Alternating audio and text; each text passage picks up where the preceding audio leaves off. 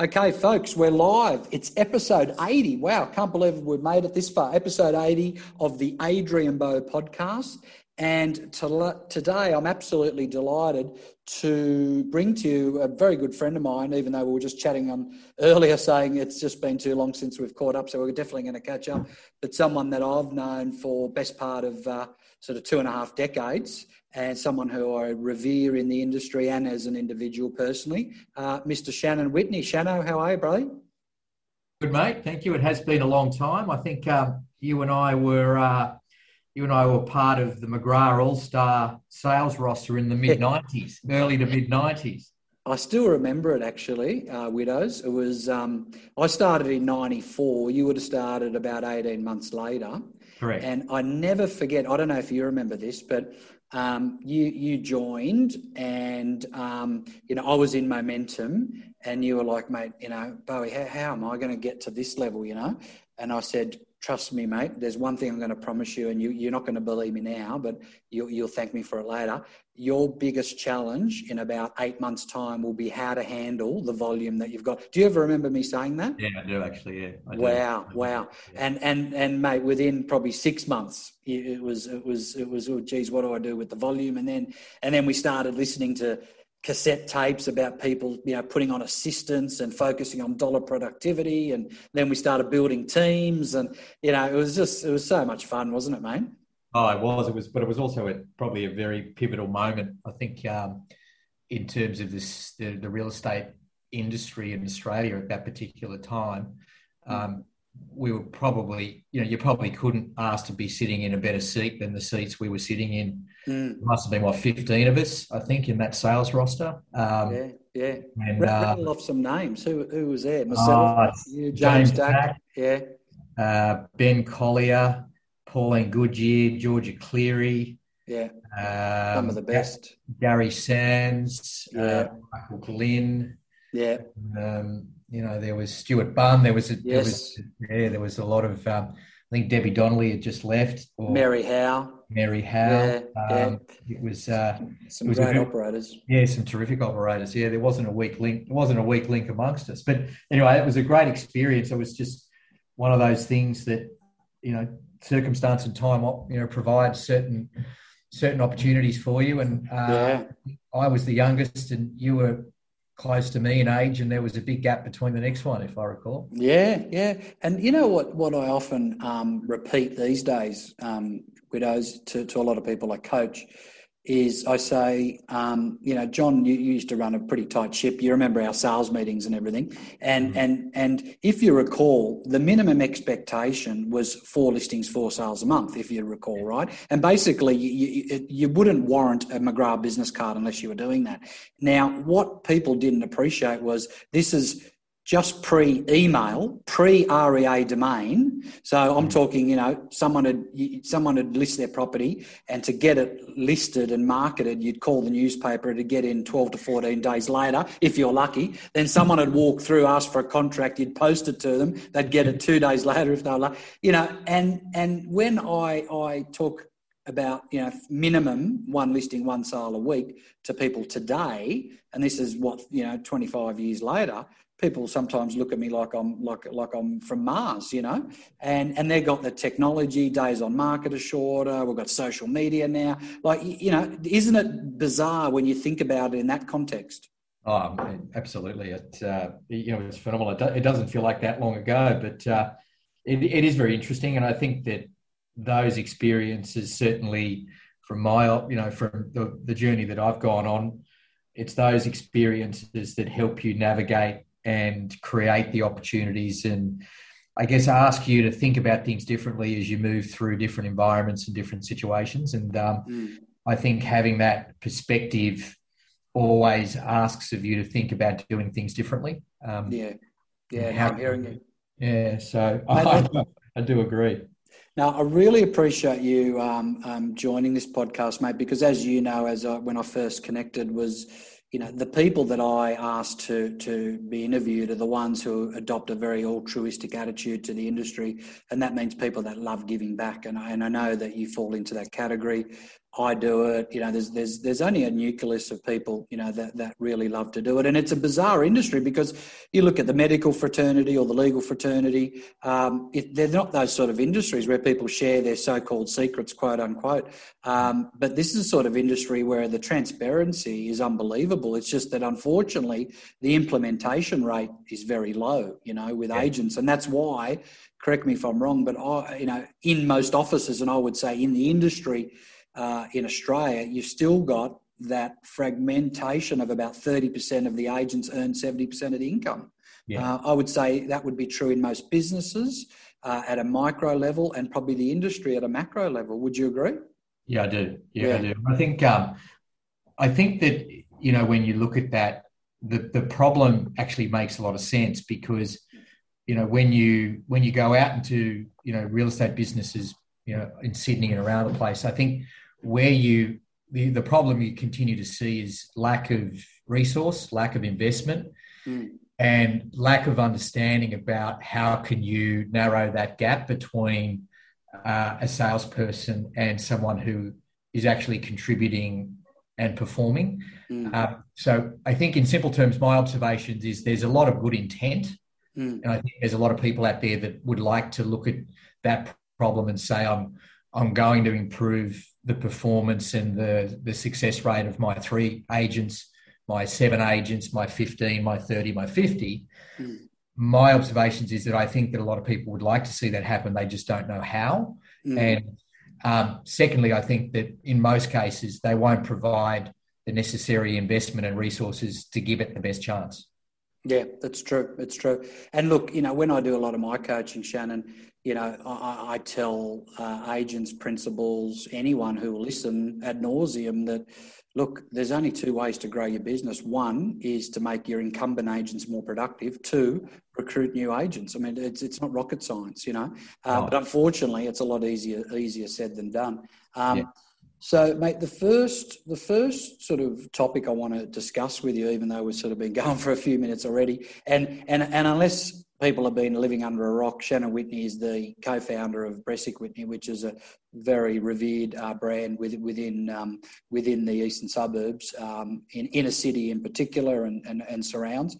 But I didn't think I'd needed to mention that because, mate, you're very well known in the industry. But in case people didn't know, now the first one I want to talk about, mate, is the industry itself. Now, obviously, you and I have been doing it for 30 odd years. The landscape is evolving rapidly.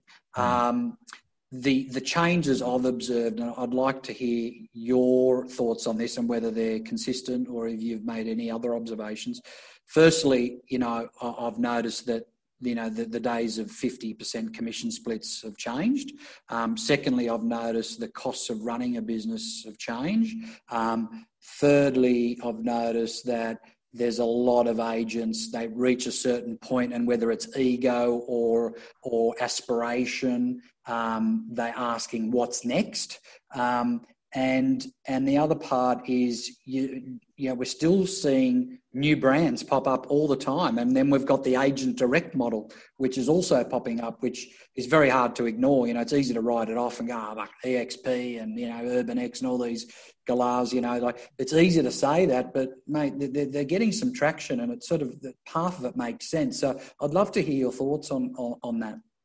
Yeah, we've been doing it, I was like you, not early 90s. So to see, in many ways, probably my observations have been, I've been a keen student of the industry, since I entered, with you at McGrath's. And I guess it takes a little bit of time for you to be able to see the wood from the trees. I think that, when you come in the industry, you're so absorbed and focused on the transactional energy.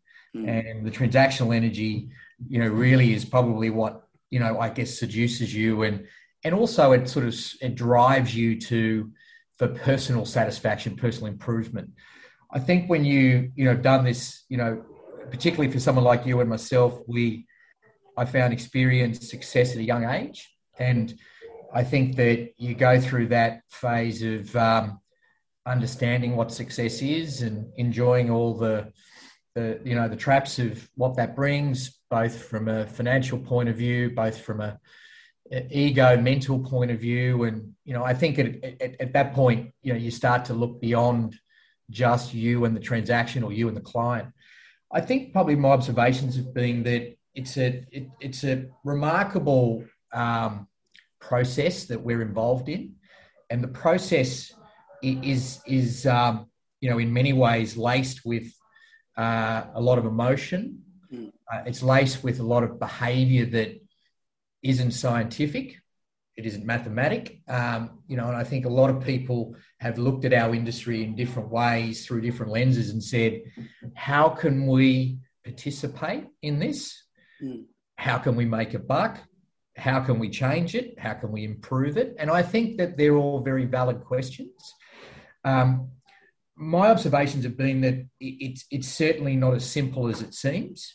And I can completely understand why more and more businesses, individuals, entrepreneurs, agents wanting to do things, a little differently, want to get involved in the industry and say, I want to kind of put my mark on this, or I want to change this. I think that, and I certainly say this with experience, I think that the way that you can kind of change things and influence things in the industry may not be as obvious and as simple as you might think. I think that some organisations and brands have been able to do innovative, different things. And from my observations, I haven't really seen, certainly in Australia, I haven't seen any non-industry players make that big an impact, despite they have provided quite helpful and valuable solutions in the process, in certain ways.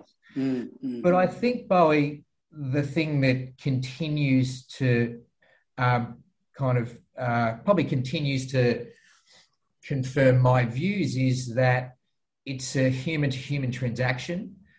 In most cases, it's human emotion that influences decision. In most cases, and therefore a human role is very important somewhere. But when you look at all that, it certainly is quite a wild landscape with a lot of room to move, right? When you think about it the way I've just described it. And for that reason, I think that's why you will continue to have fragmentation, new brands, existing brands expanding, technology. And I think in fairness, if you step back and you look at how things have evolved, say in our 30 years, what you should expect is that evolution is going to continue. I think that what we probably have seen in the last 5 to 10 years is the rate of evolution's been quicker. But I'd also say that a lot of the factors and trends outside our industry play an enormous role. Consumerism, expectation in terms of data and how quick people want things, how that influences their decision-making. And I don't think that necessarily buying and selling houses should be exclusive to those things either. I think that we, within the industry, are in a much stronger position than we probably realise in terms of the knowledge and the insights that we have in terms of providing solutions. And agents have an awful amount of knowledge at their fingertips. It's just about how do you take that and optimize it the best way you can in different vehicles. Yeah, no, that's a great response, mate. What I picked up from that, Shannan, was the non-industry participation. And let's use McGrath as an example, because McGrath, despite its advantages and disadvantages, it's been, for the lack of a better term, a factory for producing incredible talent. And it's gone through incredible times and it's gone through not so good times. And I look at that journey and I think the best times were when industry people had their hands on their wheel there at that particular business. No disrespect to anyone that wasn't industry people involved, but there's no doubt that you take John McGrath out of that equation and the business doesn't look the same. It'd be the same as Bresic Whitney. You take Shannan out of the equation, it'd be a different business. So I think that McGrath's a good barometer because it's definitely produced some outstanding talent. It's been around for a while. It's gone through the iteration of private to public, and you and I have both sort of worked there, and certainly there almost at its genesis, and I was there until most recently. So it was an incredible journey to go, and I don't regret a single day of it. It was amazing. The other thing I picked up, Widows, what you were talking about is the relationship factor that will never disappear. So you hear of other industries almost monthly being not only disrupted but disintermediated completely and annihilated. And I don't think that'll ever happen to our industry, because the agent needs to be the conduit between a buyer and a seller. I mean, and it was even, probably 20 years ago, they started trying to come up with ideas about, agent in a box, I think it was called, when they, sell by owner and all that sort of stuff. I just don't think in metropolitan areas where you're dealing with high net worth individuals who are time poor, who are prepared to pay a fee, because frankly the opportunity cost is way too high for them to be involved in it, because they're running their own businesses and their rate per hour is just way too high to be consumed in selling property. So I just never feel as if that relationship factor, despite technology's influence, will ever disappear. No, I wouldn't have thought so. I think that there'll always be a role for a human. I think that there's a lot of things that have changed in our time, and I think that those changes in broader society, in the business world, I said the word consumerism, the way that people consume products and services and the things in life that are important to them. I think that all that has changed in developed countries. I don't think that buying and selling real estate for that reason should be excluded from that. When I look at that, I think that there's been a lot of movement in terms of what the priorities are. What does a consumer think a priority is with a broker, a consultant, a human being in that result? What are their expectations on service delivery, and what do they see to be important? And I certainly think that has moved around a lot since you and I were doing what we're doing in an analog sense without any digital support. But I think that the principles of the role that we play and the need of the vendor and the buyer haven't changed a lot. I just think the fashion in which we go about it has. The agent itself, I think is mostly more difficult there's more that's required to succeed, I think. And when I say what is success, I don't disagree with you. I think that if someone, is really serious about being, a valuable and a contributor to, people on the buy side and the sell side, I think there's a certain level of service expectation, knowledge, product and market knowledge. They're two different things, but I think that there's a level of expectation that a broker should bring with them in that process.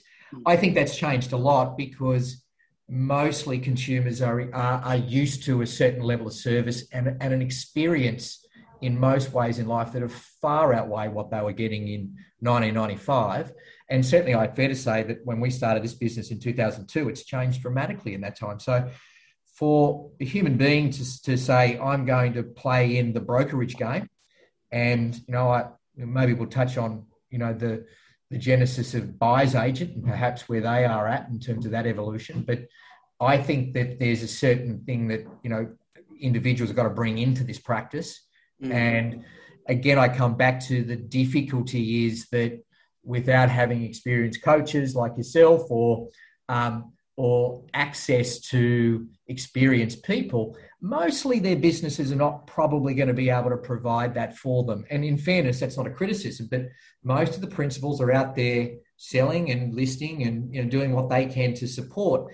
You have to be realistic. These are small businesses. They're not sophisticated corporations, and they just don't have the layer of investment and resources to be able to provide that for people. So the industry, is getting better. I think as a rule, the high water mark has gotten higher, but I still think that to keep pace with our consumers on the buy and sell side. I think that's the great challenge we've got. But great real estate businesses and great brokerages, I think, will continue to meet those standards and in some cases, outperform them, because the leaders and, the decision makers are continually thinking about what are the ways that we can do this better. You're spot on. No longer is our competition, Eljo Hooker or Ray White. It's Merivale, Qantas, whatever great brand or consumer experience you can think of. If a buyer's coming through an open house and that night they go to, Mimi's restaurant or a Five Hat restaurant, well, that's your competition, because because their expectation is the same, if not more, because agents, generally don't have the best reputation. Therefore, the consumer is actually looking more acutely and actually looking almost for us to trip up, So it's very interesting. But really good segue there, Widows, into growth for growth's sake. Obviously I saw the best and worst of growth for growth's sake. In the business I was involved with for a quarter of a century. Since your business is open in 2002, you've kicked some goals and you've had a couple of losses, mate. It's part of the journey. Yeah. But what lessons have you learned from either recruiting the wrong agent or opening the wrong office or expanding into a territory that may not have been appropriate, rather than, maybe just focusing on your core market and looking at double-digit market share, in a couple of areas rather than trying to get 3% market share in 10 areas? What have you learned from those lessons? Look, I think that, when you're in the driving seat and you're making decisions, in terms of what's the shape of the business going to look like and how we're going to orientate our way around growth, I absolutely agree with you. I think that the great challenge is,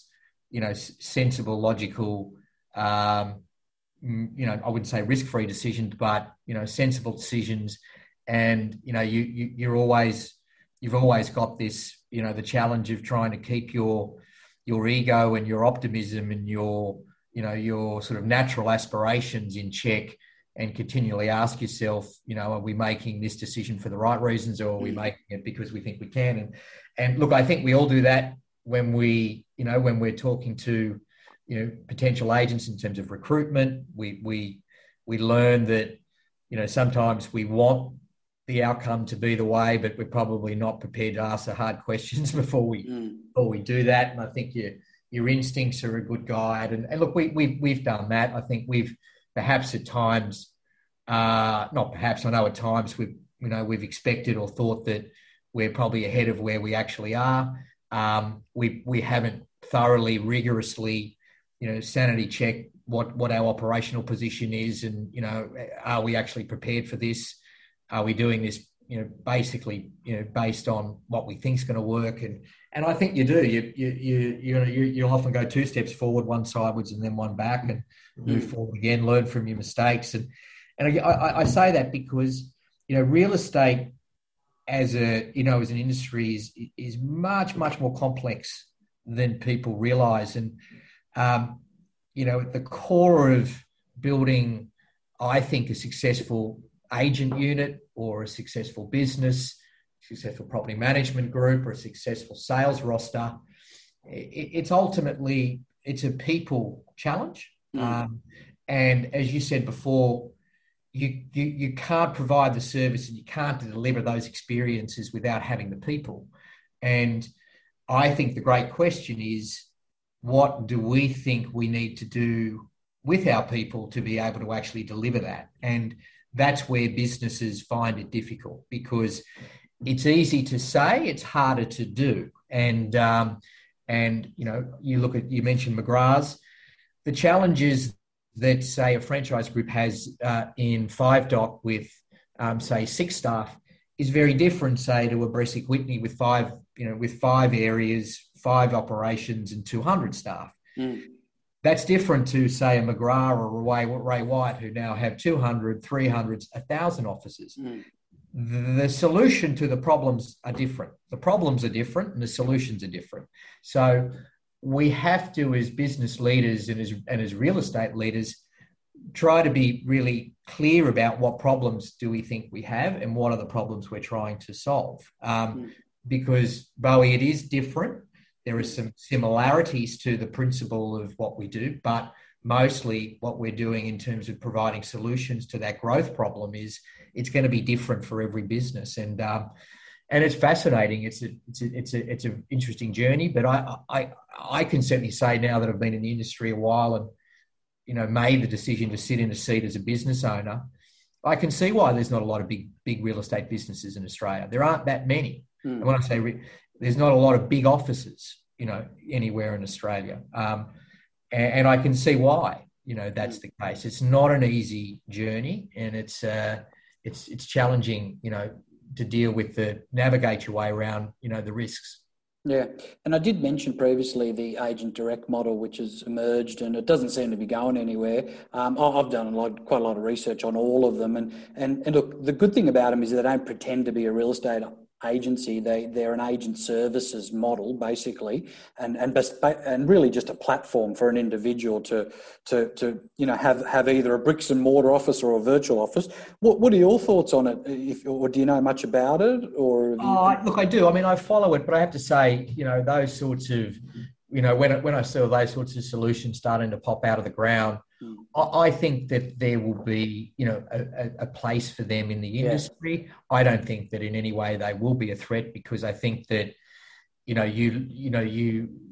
I think that it'll attract a certain type of person. There's a lot missing from the goodness in terms of, you know, culture and various other things. But I think that there'll be marketplaces that it simply won't, you know, certainly won't, you know, penetrate. There might be some marketplaces, you know, that it'll play a minor role. Do I think that it's a threat to the industry? I don't. No, I have to say.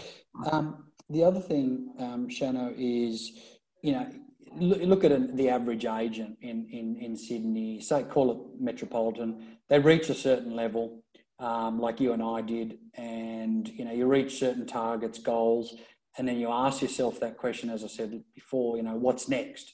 And again, whether it's ego or ambition, at some point, you know, you either want to be part of something bigger than you, so you become a partner of a business, like I did, for example, or you go on your journey, which was, you know, to put your name on the door and start your own thing. I mean, at what point does the agent start thinking about that?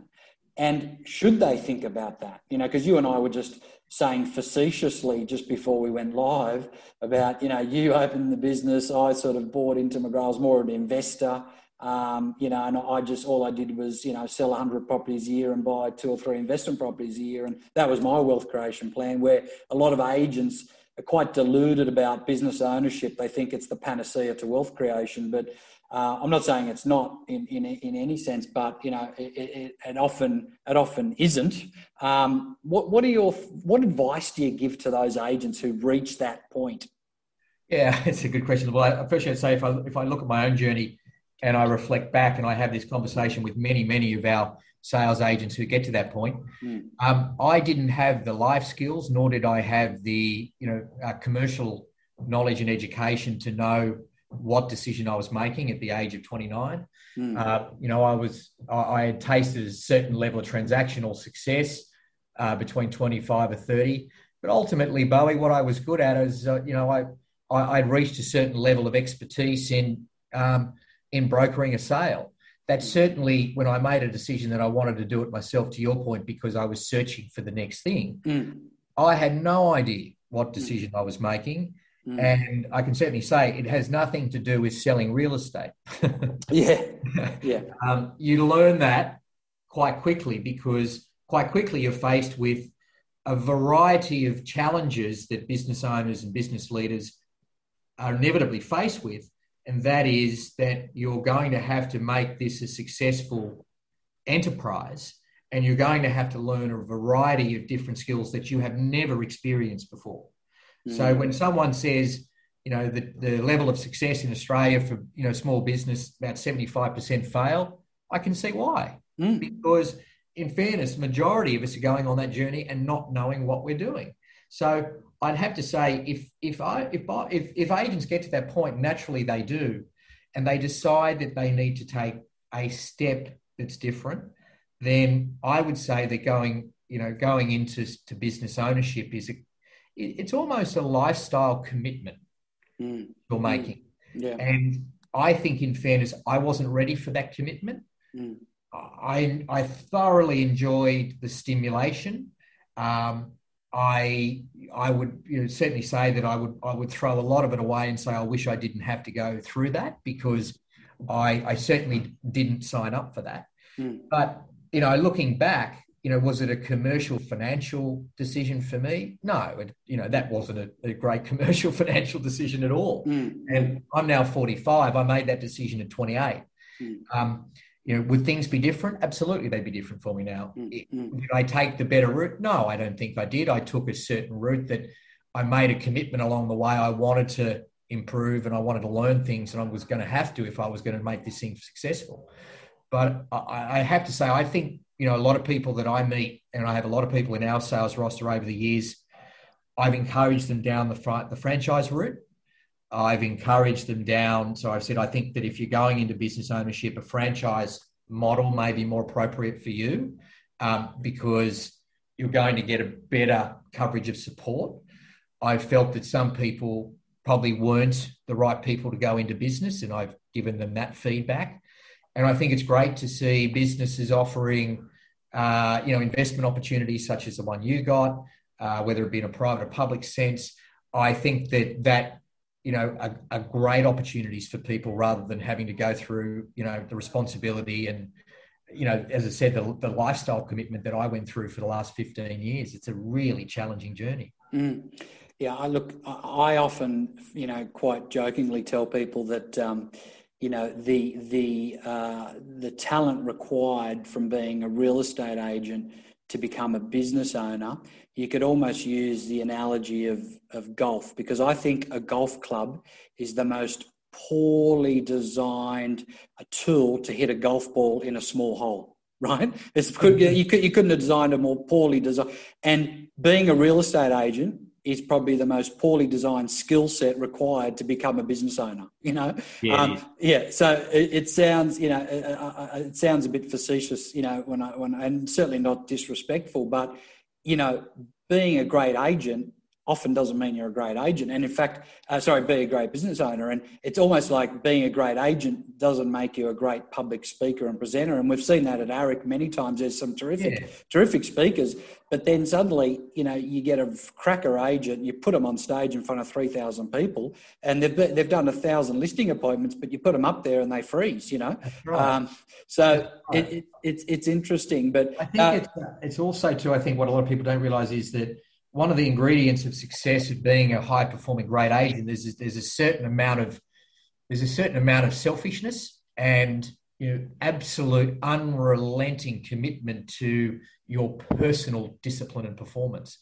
That's for anyone who's been to the top of this thing. When you move into a healthy business environment, what's asked of the leader is to empower. And what that means is that you have to then use a whole different set of principles and skills that gives your staff the chance to be the best people they can be. So in many ways, what you do is you start to having to undo what you understood you had to create yourself or pattern your thinking in order to succeed in a certain way. And then you have to unravel that and do it differently. And in some cases, with most businesses, including mine, you had to do both at the same time. Yeah. Walk and chew gum. That's very vulnerable and very authentic and very honest of you, Widows, to speak the way you are. And I think a lot of people would be not surprised, but they'd certainly be thinking, okay, well, I would have thought that most business owners would want to, hide their shortcomings, but you're not, which is great, because mate, nothing's perfect, no relationship's perfect, no business is perfect, we're not perfect, and unless you're failing, you're not growing, and failures are your reference points, so you don't do them again, Yeah. And if you had no reference points, then you'd have no direction. So I think it's critical that you mention that. So with that agent, I think the options for that agent, in my opinion, and the advice I give a lot of business owners, is I think the partner model, which is what you've adopted in your business, I think is an absolute no-brainer. And I certainly am a big advocate of that, because what it allows an agent to do is not necessarily have to reinvent the wheel and go through everything that you've just talked about going through. They could be an investor in an established business, have skin in the game, and whether as business leaders we like it or not, agents like to have that title, whether it's partner or shareholder or whatever it is, they like to have that. Does it help them get listings? Maybe. Does it make them feel good? Well, if it does, then that can only be a good thing. Because it might just help them get listings, So if they can be an investor and have skin in the game and be attached to the same outcome you are, it's an absolute no-brainer in my opinion. And frankly, every business advisory session I do, which is many, when it comes to talking about retention and recruitment, I don't think there's a better model, And I think McGrath pre-float did it well with myself and a few others. I think Dave Hyland's done it very well. I know that you've introduced that into your business model as well, and it was probably by default, not by design. You probably, I know Dave Hyland often, when I talk to him, he only did it as a reaction because he had some of his top people walk out. So he sort of reactively did it rather than proactively did it. I've never asked you why you did it. It might have been the same reason, but could you talk to us a little bit about that model? I think it's just common sense, because at the end of the day, you say, well, you look at the problem, how you framed it. These people are either people that we want to continue to work with, and they want to continue to work here, but they've reached a level of, mastery, if you like, where, they are looking for more out of their professional life. And, there's certainly, when you get to that stage, you accept that the individual has a variety of different options. I think at that point you have to say, well, we'd like person A to stay here, and we think that person A would contribute to the business, and we think they'll benefit from staying in the business and being an owner. So therefore, I think you look at those situations. You say, I think that would suit the person. I'd also say that we've had an enormous amount of good agents go through here, and I guess the thing I learned too from the beginning was that they'll go on that journey like you and I did. For a lot of them, they'll get to a point where, because of their success or perceived success, they'll feel like that there are other things that they want to try and taste. I'll try and make an objective view whether I think that they're a good fit to deepen their relationship with us. And I think one of the hardest things is that, it isn't just about who's the best transactional person. There's a whole range of things that you have to look at. And, I think, Bowie, I've seen many situations where, the individual said, I want to do it my way, and I want to do it in this particular area, and that's really important to me. And often I'll say, well, I think you should go and do it. Because I don't think that you're going to be satisfied that we can give you that. And secondly, if it's that important to you and you're passionate about it, you should don't live your life regretting and looking back. Just jump on and give it a go. You'll only really know if it's the right thing once you're on the bus. And equally, I think that there are probably people that may not be, a great sort of ideal fit for us in terms of, contributing to the running of the business and performing as an owner. And I think in that stage, when they get to their transactional kind of maturity at a certain age, I can understand why they want to kind of go and do something different or try something. And I think from my observations, the more that you suppress, that natural organic, kind of the thing that people go through, I think the more difficult it gets for both. So we try and continue to say, how are you feeling about where you're at? Some stay for 10 years, some stay for 15.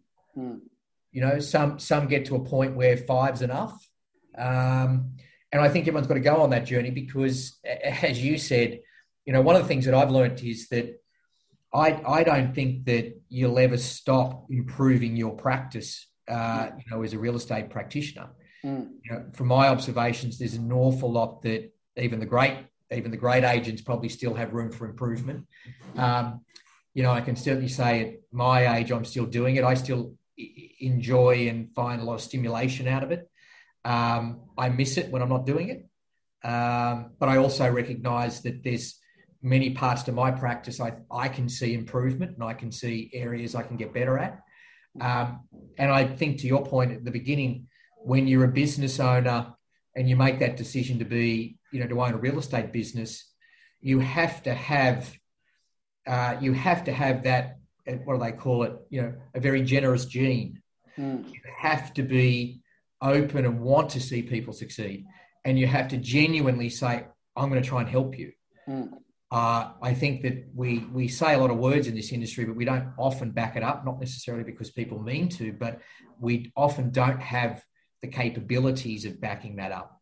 And, you know, I think that's a very important ingredient to a successful roster and a successful organisation of, you know, salespeople. Yeah, it's interesting because, you know, often a lot of principals will ask me, well, what's the metrics for me to invite a partner on board, you know? And I've got 3, which I always tell them. I say one obviously is their productivity. I think that's important. Equally as important is tenure. I think there's got to be a minimum tenure period. And thirdly, which is probably the most important one, is their culture and contribution. You know, and because you've built a reputation, a business over, you know, years, if not decades. Anyone that's, you know, going to become a part of that and certainly take a stake in it and represent that brand needs to be consistent, both in your values and your productivity levels. So it's interesting. So we talked about the agent next step. Now let's talk about the principal's next step, because this is a real common one, Widow, that I'm constantly sitting in front of principals and they're tearing their hair out, you know. And this is the quandary that they're facing. If they reach a certain level of success within their business, at what point do they cannibalise their own highest and best use, which is really a listing and selling agent, and become a full-time sales manager / operations person? Or do they put someone else on and remain at their highest and best use, which is listing and selling real estate? Now, I've had a lot of principals fluctuate back and forth, and I've observed you have done that as well, fluctuated back and forth. So I know what advice I give them, but I'd love to hear your recommendation and just high level, you know, really, you know, the way I see it is, unless you've got scale, you've got no choice but to list and sell. But if you're small, then you know, the cost of hiring a sales manager and having your agents actually respect that sales manager, where often the agents sitting there saying, dude, you've never been in the trenches. If you're any good at this, you'd be doing it. I'm earning more money than you. I mean, none of this is meant to sound stupid. It's just real, right? So I'd love to hear your views on it. Well, it's a very good question. I mean, you know, we've got a sales roster of 45, 47 people, 50 people. And, you know, along the way, as we were growing, we asked the same question, you know, where is our highest and best use? And I guess, again, coming from, you know, the industry and understanding what it's like to be an agent, we often just reflected back on what do we think is important in terms of, you know, what do these agents need from us? And along the way, we made the decision that Ivan and I would take that responsibility as we grew. We'd share it amongst ourselves, but we also acknowledged that our sales leadership on the field, being a transactional agent, but having the awareness and the consciousness to not compete with our colleagues, to support them. was a crucial element to that growth. And we were forever reminding ourselves how important, that was for us. And we weren't perfect because we would overstretch. We would get caught in real estate mode. We'd list too much, not share, sell too much. And you could immediately feel the anxiety and sort of the disappointment creep into the culture when you start to do that.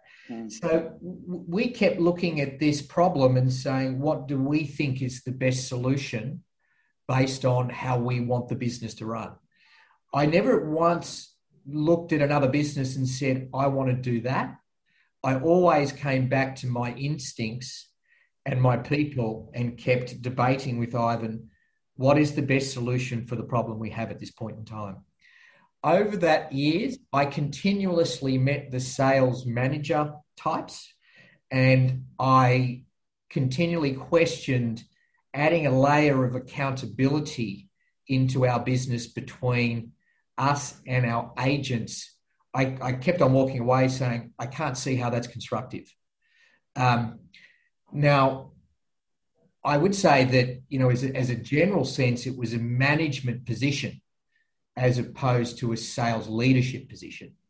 And mostly from an experiential point of view, I rarely met anybody that I thought probably had the miles under their belt, nor had the kind of the personal skills to really understand how they could support our business. Interestingly, when Ivan left and made the decision he was going overseas, I then looked at, for the first time, we have a different problem here. And that problem is that our natural leader on the sales arena is departing. And Willie Phillips, who had also, also had a major role in our business in that, was heading out on holidays for 18 months as well. I recognised that, that we actually have a gap in our business that we've never had to deal with before. So I made the decision that I would move the chess pieces, and that in many ways my role doesn't mean that I now become an agent. It means my sales leadership position is a different place on the field. And that means I've got to lead from the field as opposed to being there supporting when I'm needed. And you would understand that, because it doesn't mean one's better than another, but it means that you're providing value to your team differently. And so we're always looking for where's the right matrix and what's the right mix for our team. How do we get the best out of our people, and how do we think we can lead and manage, nurture and develop the group of people that we have based on the resources that we had. So I was fortunate that I was really interested in Tom McGlynn. I was interested in him because I liked, he's kind of like the new generation, if you like. He was smart.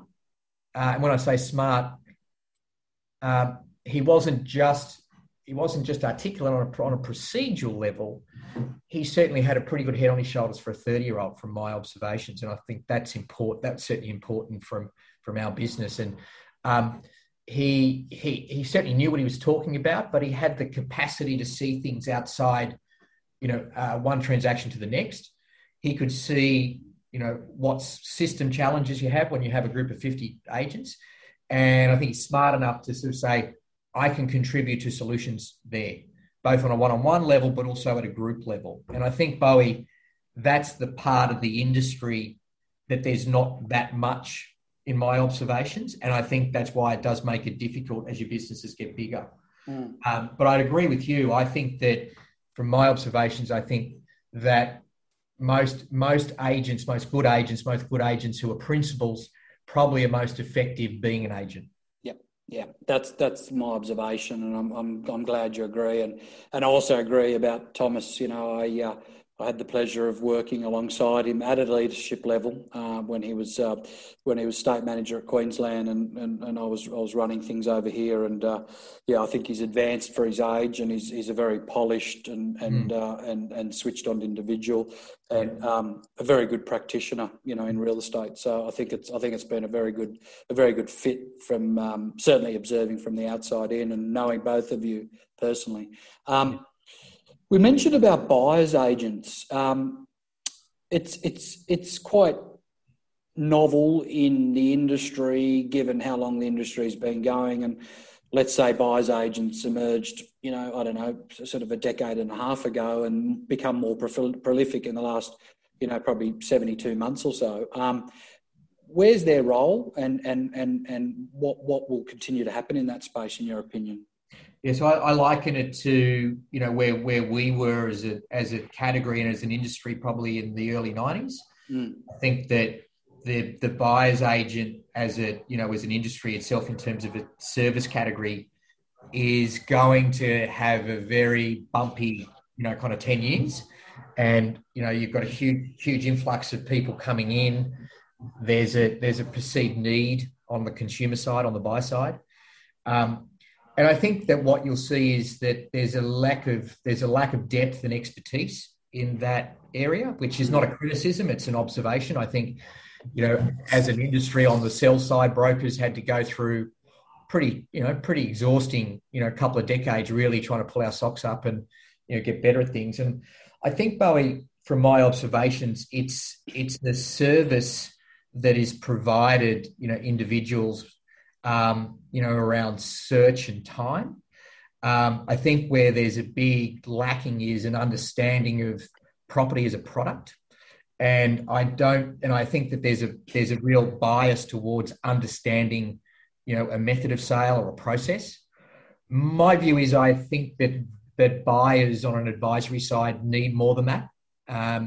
I think, in fairness, I don't think that the buyer industry or the buying market industry is just sophisticated enough yet to see that type of probably that type of skill and experience and level of advisory. I think we might see that in a decade, and I think, in fairness, that's what I think is needed, and that is, as you know, on our side too, there's an awful lot of practitioners on our side that master a process or a function. Whereas, I think a lot of the great agents have a deep knowledge of the product as a category, and they understand its fundamentals. They understand the connection between quality property and what makes great property, and how that translates into consumer demand. There's not a lot of agents I find get to that level of knowledge and understanding. Those that do tend to be, in my view, a real standout amongst the crowd. You can tell when you've got someone who's at that level. That takes a long time too, mind you, and it takes an awful amount of commitment. I know you're a commercial agent before you're in the residential sphere, and I know your skill set's quite broad. But I go back to buyers agents. At the moment, I see there's a lot of noise, there's a lot of energy in that space, but it's really, at the moment, it's kind of embryonic. Right now, in terms of where is that value? Small businesses, person to person, not a lot of, really not a lot of resources and not a lot of stuff there that really I think you need to meet the expectations of consumers on the buy side. So I think it's going to be a really interesting space to watch. And frankly, I think that we'll probably have a lot of ups and downs, in that space over the next few years. I agree. And I think it's probably even more fractured than agency in terms of the income configuration. I mean, if 30% of agents make 70% of the income, I'd say 15% of the buyers agents make 85% of the income. So it'll be interesting to see what that configuration does. So, mate, have you still got another 10 minutes, by the way? Yeah, I do, yeah. Oh, mate, we could talk for days, mate. We could talk for days. So another couple of ones, mate, is going back to the agent's headspace. At what point, I've got my own views, but at what point would you advise an agent to put on their first support person? But in saying that, should an office, as an absolute minimum expectation for the 50 or 40% that they're taking, offer what I call in-office non-dollar productive support? So that's list to launch, exchange to settlement. So so it's two parts to the question. So, because my coaching, Widow, advocates that if you're going to put someone on, make them an income generating person, because this whole thing about what we used to teach 15 years ago about having a non-dollar productive support person, sure, that might be part of their role, but you're wasting your money if it's their full-time role, unless you've got an absolute super team of 5 people. But and I'm disappointed with businesses that don't offer that list to launch, exchange to settlement support. So 2 parts of that. 1, do you agree with me with the office support? And 2, at what point and what type of role should they be putting someone on? Yeah, so I think the office. I mean, it's a no-brainer that you've got to provide that level of value, not just for your agents, but for your own. I think for your own cohesion, that's really the sort of business you have to be providing value in big pockets of unproductive, areas, and the agents need to be the benefits of that, because they're going to ultimately, be providing a better level of service and delivering outcomes where they need to be if they're not doing those things. And I think secondly, I think 2 things, from my observations, is I think firstly the individual needs to demonstrate a willingness and a willingness to take the next phase. So there's a common sense commercial reality to that, right? So and I think that part shouldn't be that difficult for someone to work out if you can afford it or not. But I think from my observations, the individual needs to be committed. And when I say committed, they're going to commit to go to the next phase and committed to going through the journey of learning what it's going to be like working with 2 people rather than just yourself. I always look for that. And I often see sometimes people are there commercially, they're there financially, they're there on terms of their monthly performance. However, I'm not convinced that they're ready to take that next step. And I've seen many situations where they can do it and they probably didn't have their heart in it. So I really challenge them on that first.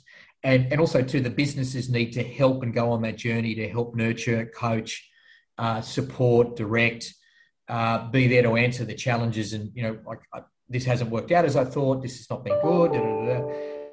And I think most importantly, Bowie, as you said, that you've got to be very clear about what the role the person is here to perform for you, or what are your expectations and outcomes that you want from having a second person on your books. I always, from our point of view, I always used to see when one of the things we started Bresic Whitney, I could never quite understand, and it was maybe because, you and I were around when John first introduced the assistant system. I learned out very quickly that, and I remember when Ivan came to work for me, I think Ivan and I were probably the first in that dynamic to work out that rather than me doing all the selling and the listing, I can actually train him and get him to do both. And I worked out very quickly that if I set it up properly and I focus on helping him develop his skills, there's no reason why both of us can't do it. And that was in the late 90s or mid 90s when we did that. And, him and I were selling 15 to 20 a month between us. That wasn't that difficult. And I guess that was one of the concepts that encouraged us to think about how do you develop a group of people in this practice, and what are the things that we found that works and didn't work. And I think in interesting sense, one of the things that worked for me was it made so much difference if you're a consumer that you had, a well-versed, well-educated, strong service provider as an agent that was right next to you. And the thing you learned quite quickly was they don't care who's what and what terms they are. Can you deliver the value or can you not?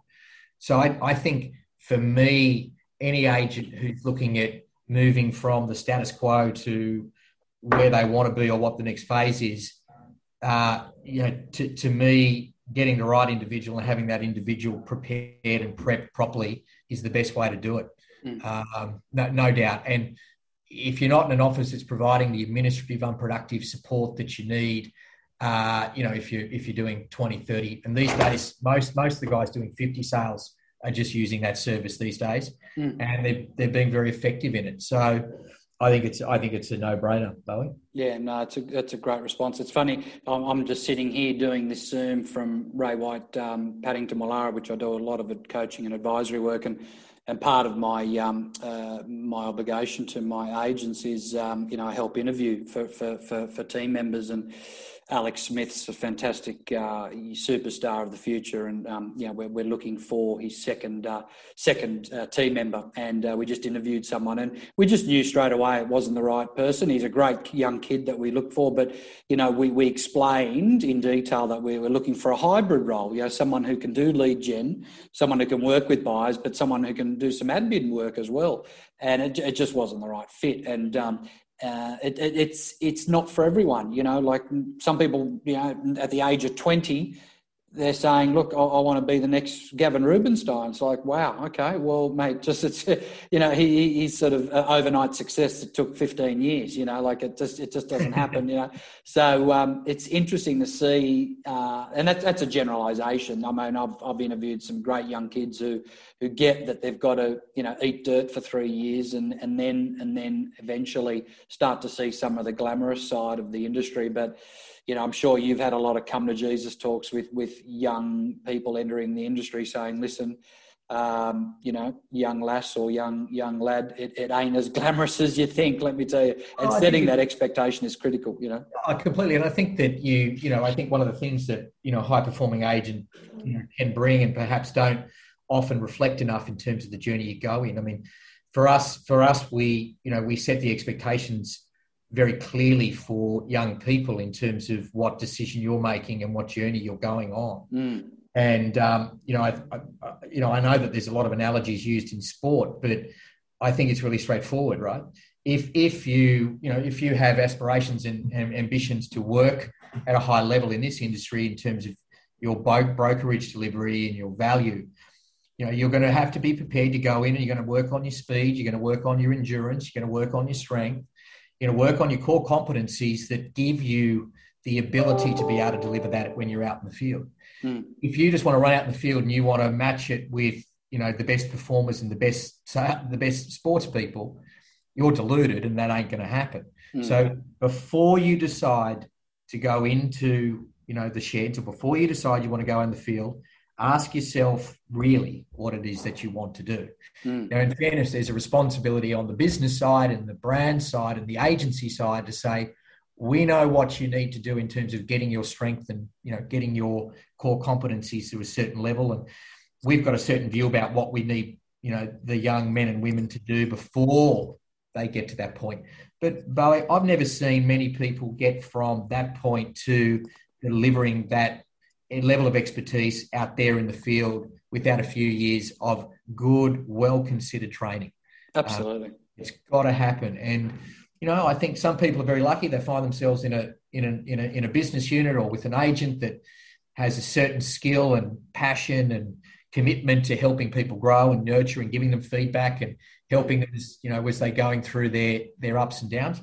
A lot of agents are not like that, in fairness. A lot of agents can't provide that level of support, or they don't want to, and that's fair. But I don't think that, I think that I see a lot of this on not just the agent side, but I see it on the principal side, that it isn't luck. There is some logic and common sense to, being able to get a person from point A to point B. Mm. But people have to be very realistic and they have to be clear about what those steps are. And my view is that if you go through those steps and there's a level of accountability, a level of discipline, and that there's the mechanisms in the business to support and nurture along the way, most people will make it. But the individual's got to go on that journey and say, I'm open to be given feedback and support and direction along the way. Yeah. And if they're not prepared to do that, I find that their path, the Gavin Rubinsteins and these guys, some of them will get through regardless of what happens, right? But the majority won't. Yeah, absolutely. Yeah, look, I've sat in front of plenty of sort of early 20-year-olds that are assistants in teams, and they say to me, Adrian, I want to be my own agent. And I say to them, is there a chance you're wrong? And they say, maybe. And I say to them, is there a chance that even though those words are coming out of your mouth that I want to be my own agent, is there a chance that that's a euphemism for I want to earn more money and have more market profile? And they say, that's exactly what I want. And I'm like, what about if I showed you how to achieve both of those objectives by staying in a team just for an extra 2 years? and I talk them through it. And then I use the Ben Collier example, which is an extreme example because he was with James for 15 years, but from day one of becoming a standalone, was a superstar. And then I give them other examples where people were on my team, handling 12 listings and then door knocking for 4 years after that straight. So it's interesting that what the objective might be one thing, but what comes out of their mouth might be a different thing. So, mate, as we start to wrap up, it'd be very remiss of us widows not to talk about the current market. We're the end of March. You and I have seen, 12 cycles, I would have thought, in three decades. Yeah. This is an anomaly, in my opinion. An anomaly in the sense that it's been triggered by obviously a pandemic and a black swan event in COVID-19, where people have placed a high degree of importance on real estate, and it's therefore created a shortage of stock, low interest rates, which are not COVID triggered. That's just a macroeconomic factor of high household debt. And obviously, inflation not where it needs to be. But I tell you what, it's insane, the prices. Like, it's just, you appraise a property and you list it, and then by the time it's sold, it's double digit, in terms of its adjustment. What do you make of it, and where do you see it going? Oh, look, it's fascinating. I mean, I do agree. Probably 12 cycles, 12, 15 different cycles. And, as a student of markets, I must say one of the fascinating things about what we do is being a participant in, a major market like Australian real estate. It's a privilege to be able to make money out of it. I fully expected, based on all the, patterns in terms of how we were responding to, the issues over the past 12 months. And it certainly felt like that we were going to get a pretty strong win this year. I must say, Bo, it's been a lot harder and faster and sharper and quick than I thought it would be. It's hard to make sense out of some of the, some of the pricing in certain categories. It's, and I guess this is a different cycle for us because it's not investor driven. It's certainly something that the government want to see happen, perhaps to a certain extent.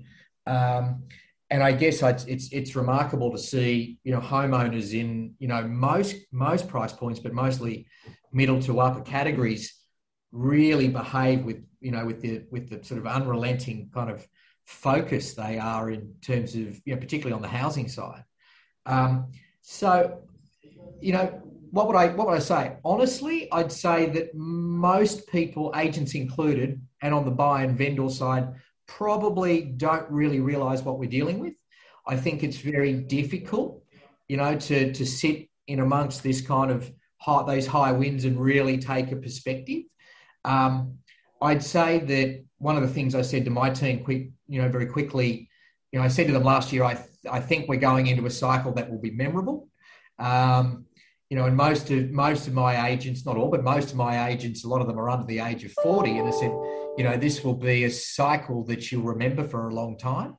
I don't know why, but, the events we've had to deal with in the past 2 years has been quite extraordinary. And if anything, the consistency around this cycle will probably be equally extraordinary. It just means it'll be going that way for a while, right? So how does agents and businesses benefit from this, and what are the things that we can do? And one of those things, I think that we have to learn about is try not to take too big a position on the process as an agent. Let the process happen, get out of its way, learn from each sale, not necessarily about the price, but learn and look at what you're seeing and observing. And I think that's the important thing, right, Bowie? It's not about how much it sells over the reserve. It's not about how many register. What do you take out of the transaction? What can you use from your observations from this? Because as you can see, people who are quite smart and understand this sort of stuff, they'll use that in terms of how they strategize pricing how they deal with, certain methods of sale, what advice they're giving to buyers, to vendors. And look, most of it's due to, the demand side and what's happening with buyers. What do I make of it? I guess I'm looking at it saying this is the first time I've experienced a cycle so quick and abrupt. I'm watching and observing, and I'm trying to learn. And it's certainly, my head's ticking over in terms of what are we doing as a business? How can we respond to this? What am I doing as an agent? How does it impact my prospecting? How does it impact my listing? How does it impact my vendor management? And also too, right? Everyone wants to get the best price. And that hasn't changed, right? They still want the best price. And I actually think that, very quickly, the vendors' expectations come to fore quite quickly. And I don't think it's as easy to list in the second quarter as it's been in the first quarter. And, you've got to be on your toes. You've got to get that strategy right. But most importantly, we've got to be smart, because it's a deal creation environment. If you are, if you've got a strong lens on qualified buyers and behaviours, you will do deals and you will put deals together that you wouldn't have done in a different environment. But not every agent practices that way. There's too much of a bias towards listing, and they're probably seeing, opportunities. But, that's where I see it. I see it as a great deal creation environment that we're in. Yeah, it's interesting. And I think, for the listeners, they need to understand, especially if they're new to the industry, that these black swan events won't stop. I mean, every 7 years, you're either going to see an early 90s recession, a GFC, a 9/11, a COVID. These are black swan events that happen in markets. And then personally, we need to equip ourselves that black swan events will occur in our lives, whether it's a relationship issue, a financial issue, a health issue. I'm a great believer of Stoicism, which is, a 2,000-year-old philosophy, which I was forced to study intensely 18 months ago when I went through an extremely challenging time. And if it wasn't for that, I wouldn't have made it through. And I tell you, it definitely equips you and allows you to budget for these type of events, both personally and globally, Yeah. So, mate, that was a whole amazing session of information, like drinking water out of a fire hose, wasn't it? Now, there's four quick questions I like to wrap up on, and it always puts people on the spot, so I hope you don't mind. Number one, what's a personal or professional daily ritual that's not negotiable for you? Oh, yeah. Personal daily ritual is I get up at 4:30 and I go for a 30-minute run. Good for you, mate. That's not dissimilar to me. 4:30 is the same time I get up, and I do either a walk or a little jog, or a little gym session. So yeah, it's a great way to listen to podcasts and just clear your mind. Yes. Secondly, what's the biggest mistake you've made in business? Oh.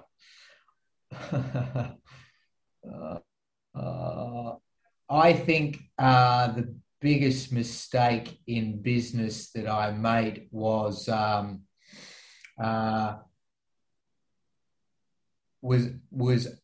decision around opening an office based on the hypothesis that our brand was strong enough. Good answer, an honest one. What's the best decision you've made in business?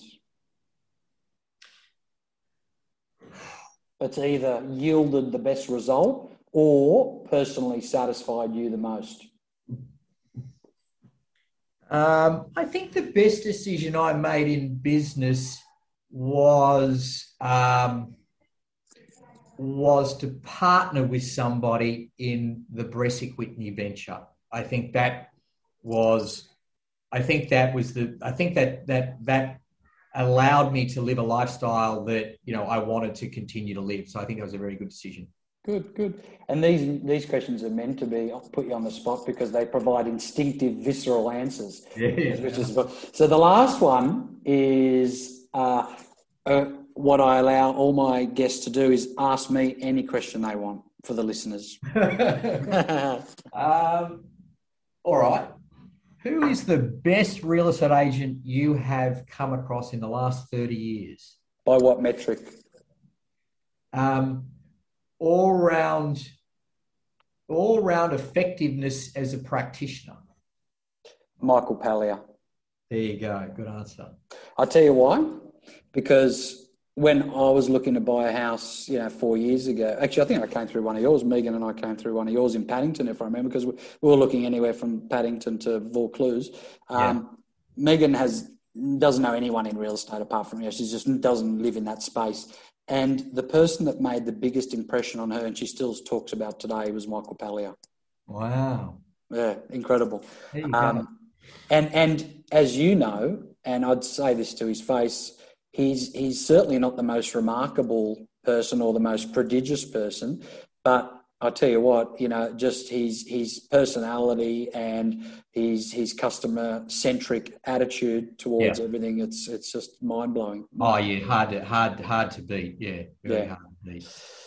All right, mate. Well, listen, I really appreciate this session. It's been unbelievable, mate, and I'm really selfish. I did it, just so you and I could catch up, and a couple of thousand people listen to it. And now, if people want to catch Shannan, he's on Instagram with his full name, just Shannan Whitney, @Shannan Whitney, and obviously Bresic Whitney is just bresicwhitney.com.au. And if you want to catch me, I'm on adrianbow.com. I'd love everyone to join my real estate academy. I was telling Shannan about it previously. Basically, what it includes is daily content from me. So you just go to the academy on my website, adrianbow.com, and part of the proceeds go to both Beyond Blue and Black Dog Institute. So it's an initiative from myself, just given my own experience with mental health and the fact that I'm in the coaching space. Most of my coaching sessions turn into counselling sessions, and I'm very fortunate that I'm actually have some skill set and some reference and equipped to actually deal with it. But it's epidemic in our industry, Shannan, absolutely epidemic. I would say more than 50% of the industry have suffered or will suffer from some form of anxiety or depression. And that's why I've started this academy to provide content, but also to give back. And they're the two best institutions. I've done my research, Beyond Blue and Black Dog Institute. I did a charity auction for Black Dog Institute on Friday at the Riley Street Garage and raised over $100,000.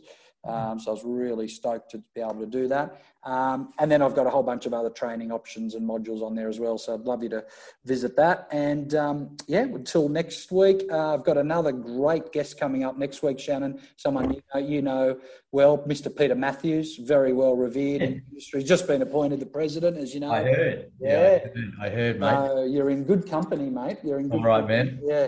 And I really appreciate your time. And, mate, we're definitely going to have a catch up for a coffee next couple of weeks, okay? Email me. Okay. Okay. I'll meet you over the road there when you're over there. Just tell me and we'll hook up there. All right, listeners, thanks so much for your time. And Shannan, thank you for giving your time. And mate, you're very, very generous and very honest. And we really appreciate it, buddy. All right, Bowie, no worries. All the best, mate. See you. Bye-bye. Bye-bye. Bye.